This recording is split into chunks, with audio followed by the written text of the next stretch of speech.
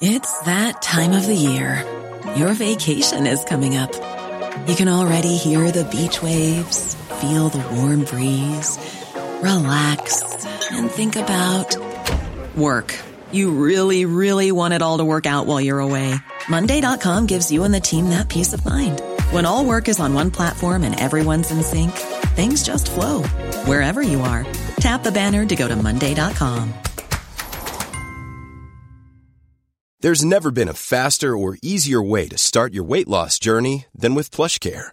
PlushCare accepts most insurance plans and gives you online access to board-certified physicians who can prescribe FDA-approved weight loss medications like Wegovy and Zepbound for those who qualify.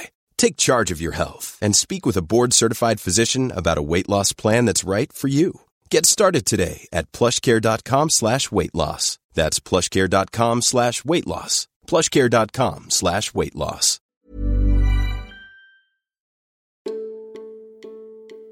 On Saturday, a group of men, some wearing balaclavas, with baseball bats, sticks and dogs, arrived at a migrant camp in West Dublin, intent on making the men who lived there move on.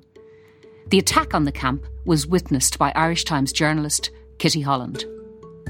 This is in the news from the Irish Times. I'm Bernice Harrison. Today, a violent encounter in Dublin. Kitty, why were you in West Dublin on Saturday afternoon? So myself and the photographer Darragh McDonald went up to Ashtown on Saturday. They're just coming up to noon. I'd been told, and the news desk also got word, that there were quite a number of tents up by the River Tolka in Ashtown, and it looked like quite an organised tented village, if you like, there by the river. So it sounded like quite an interesting homelessness story, housing crisis story, and that was the intention of the visit on Saturday. So we went up and found the tents, which were quite visible from River Road leading up to Coolmine Rugby Club, and went down to talk to them. And the people there were quite wary at first, but they were very welcoming then when we told them we were journalists and just there to have a chat.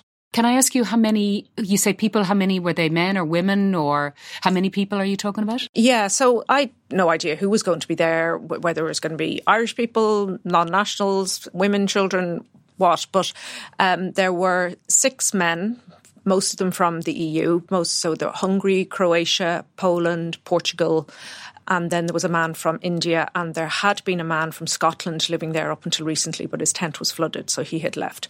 So there were 8 originally, and there were 6 there when we arrived. So everyone's between 20. I feel like I'm full of So we spoke to them and they showed us around, and they had tents to sleep in and tents where they kept their belongings, and they had some old armchairs, and they had a little table made. They'd even put up some little ornaments on the tree for Christmas decorations, and they had washing line, and one of them worked in construction and he had built sort of a shed for himself out of wooden pallets. So it was quite interesting anyway in terms of the lengths, I suppose, these people had gone to survive the housing crisis. I remember I was staying in my tent. We spoke to them and did the interviews, and then we went back anyway then to where we'd parked, and then we drove separately back towards the city centre. And as we were approaching the camp area, there were some men coming towards us with dogs, big dogs, and carrying a baseball bat, and a couple had sticks, and one of them was wearing a black balaclava, and I just kind of knew immediately where they were headed for and was horrified.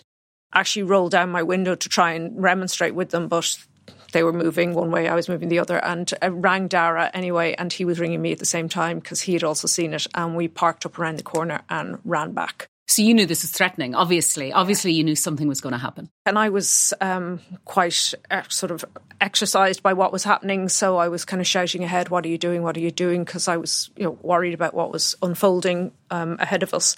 And by the time we got there, I suppose they knew they were being interrupted, so they were kind of in retreat, and they were on their way out really by the time we got there. So they weren't there for very long. Kitty, how many men did you see running towards the camp? I'd say there were 5 or 6. So certainly more than 4, but not more than 6. So around the 5 or 6. Would they have had any idea that you were a journalist reporting? I think I told them, yeah. I think I said partly to try and stop them, that, there's someone here who can tell the world what's happened here. And they said if Dara took any pictures, they'd break him or they'd break us, or one of them said that. When I said, what are you doing? Why are you doing this? They said that there had been an assault in the area in the week previously, and that in their minds anyway, the men who were living there were linked to that. So they said that was their motivation. What did the men in the camp say happened? So, as I was saying, like when we, by the time we got there, the men who had arrived with the dogs were kind of in retreat, but we had heard bashing and shouting and sort of noise and commotion and, get out and leave now. So we heard that, and then when it got down, there was one of the men, the Polish kid really, he's only just 20. You all right? He hit you with a big stick, did he? No, with a baseball bat. With a baseball bat? Yeah. Rubbing his arm and didn't seem to be able to move it, was holding it straight beside him. And I asked if it was broken and had he been hit with a stick, and he said he'd been hit with a baseball bat, and that his bones weren't broken, but his tendons were sore, was what he said. Yeah. No, it's okay, I have strong bones, but tendons. It cheated my tendons. He was very distressed. He was kind of quite tearful. It means they mean business. That's why I was reading the comments to see how serious you are. Very serious. The Indian man, who had been quite chatty before, seemed really traumatised. He was in shock, really. He was just in silence, kind of packing up his stuff. He kind of went into his tent for a bit, and then he came out and started just slowly dismantling it and putting things away. The Portuguese man, who had been sort of saying, I think we need to probably leave, at some stage soon, we have to go now. That, this is serious. This is escalating too far. They mean business. We're going to have to go. Just pack up and go, and that's it. Don't come back here.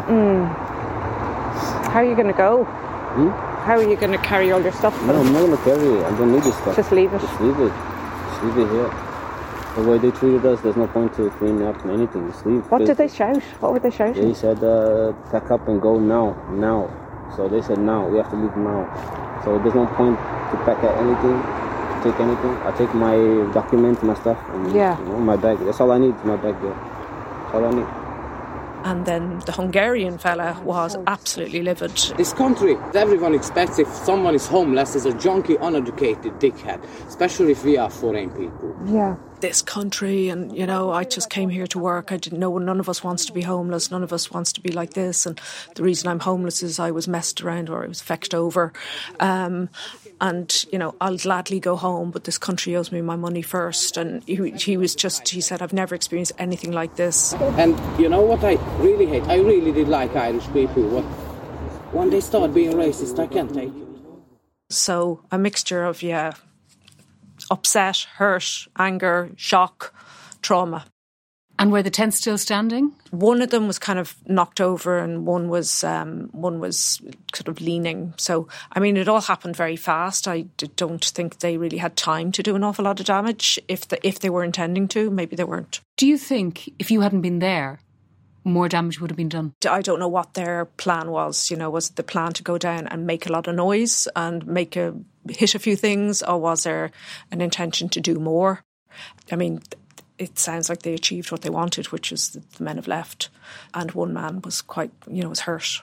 Were they surprised? Had they expected an attack? Had they been attacked before, for example? They hadn't been attacked before, but they said that they had people coming down to the camp taking pictures and kind of questioning why they were there and what they were doing there. And they were uneasy. They said they had been there quite peacefully for about 7 months, and certainly the Indian man was saying he wanted to go when, this was before the attack. The Portuguese guy was saying that, they would have to go at some point. Things weren't as peaceful as they had been.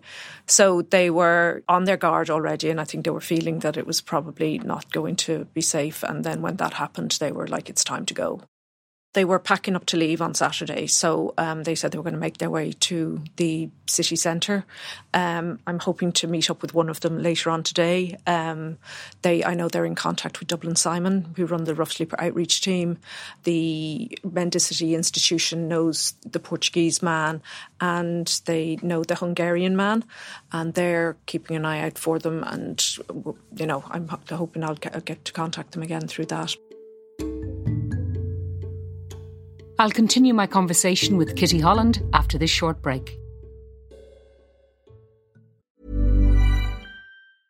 Ryan Reynolds here from Mint Mobile. With the price of just about everything going up during inflation, we thought we'd bring our prices down.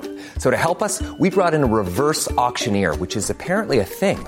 Mint Mobile Unlimited Premium Wireless. How to get 30, 30, bit to get 30, bit to get 20, 20, 20, bit to get 20, 20, bit to get 15, 15, 15, 15, just $15 a month? Sold! Give it a try at mintmobile.com/switch. $45 up front for 3 months plus taxes and fees. Promo rate for new customers for limited time. Unlimited more than 40 gigabytes per month. Slows full terms at mintmobile.com. Hold up. What was that? Boring. No flavor. That was as bad as those leftovers you ate all week. Keke Palmer here. And it's time to say hello to something fresh and guilt-free. Hello Fresh. Jazz up dinner with pecan-crusted chicken or garlic butter shrimp scampi. Now that's music to my mouth. Hello Fresh. Let's get this dinner party started. Discover all the delicious possibilities at HelloFresh.com.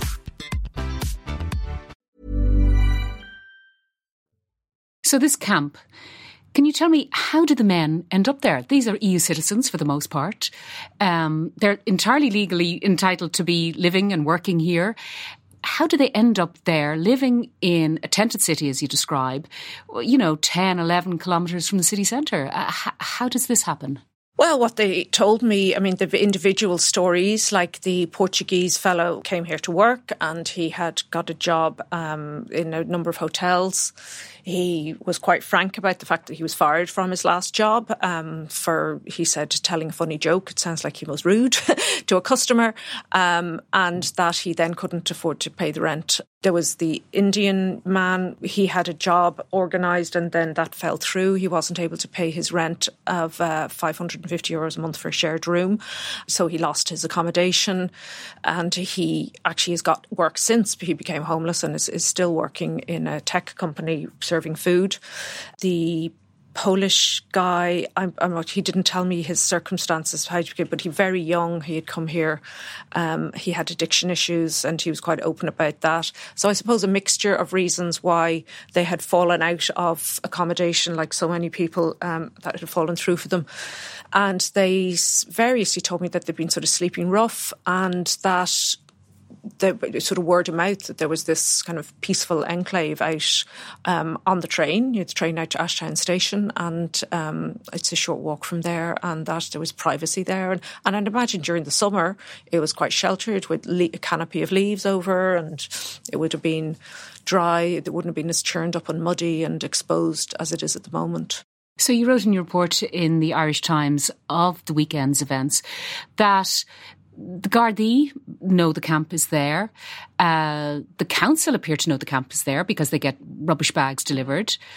So is that sort of a tacit support for the camp? Is it an approval that this is part of the patchwork attempt to solve our homeless crisis? Well, I don't think anyone would say they're part of the solution, but in the absence of any other solution, I suppose, what can Fingal County Council or the Guards or anyone do? They can't move them anywhere. At least they're somewhat, not on, in the middle of a public park or, on someone's front door. So, yes, I suppose there's, if you want to call it a tacit approval, but a tacit acceptance that, there isn't housing for everyone, and there's certainly not affordable housing for everyone, and that if people can make arrangements for themselves, however, squalid and unappealing to most people, then people, people will support them in that as best they can.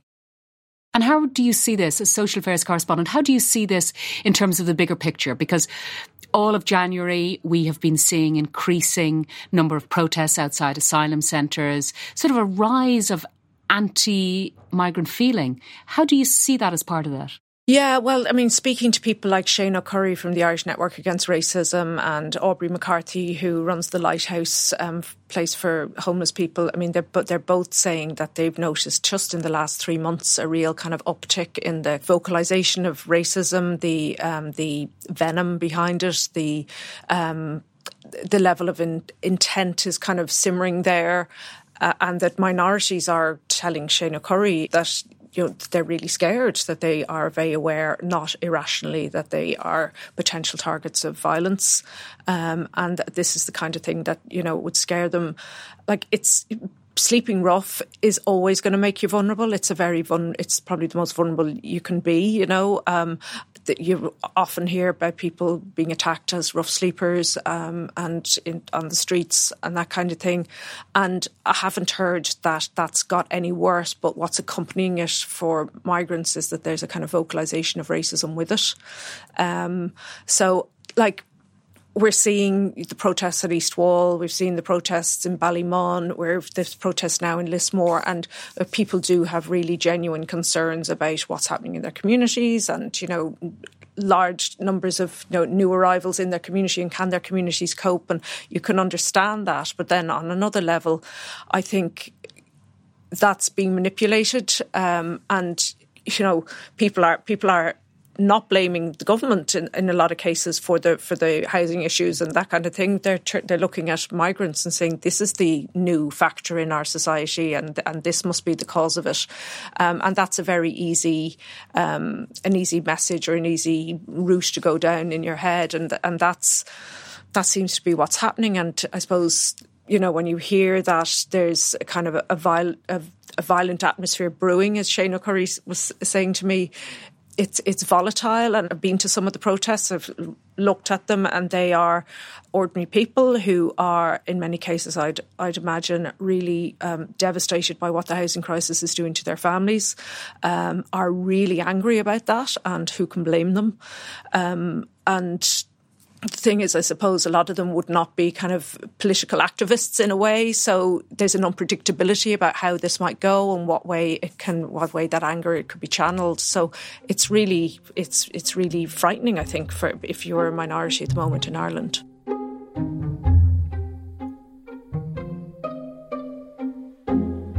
For all Irish Times reporting on immigration and the homelessness crisis, subscribe at irishtimes.com/subscribe. This episode was produced by Declan Conlon. In the News, we'll be back on Wednesday.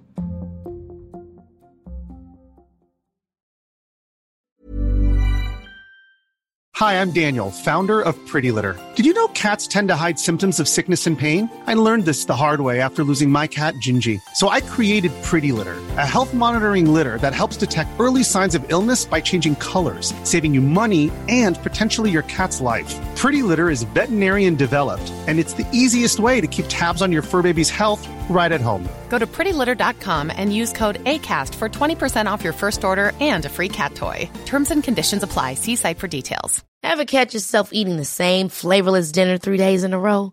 Dreaming of something better? Well, HelloFresh is your guilt-free dream come true, baby. It's me, Keke Palmer. Let's wake up those taste buds with hot, juicy pecan-crusted chicken or garlic butter shrimp scampi. HelloFresh. Stop dreaming of all the delicious possibilities and dig in at HelloFresh.com. Let's get this dinner party started.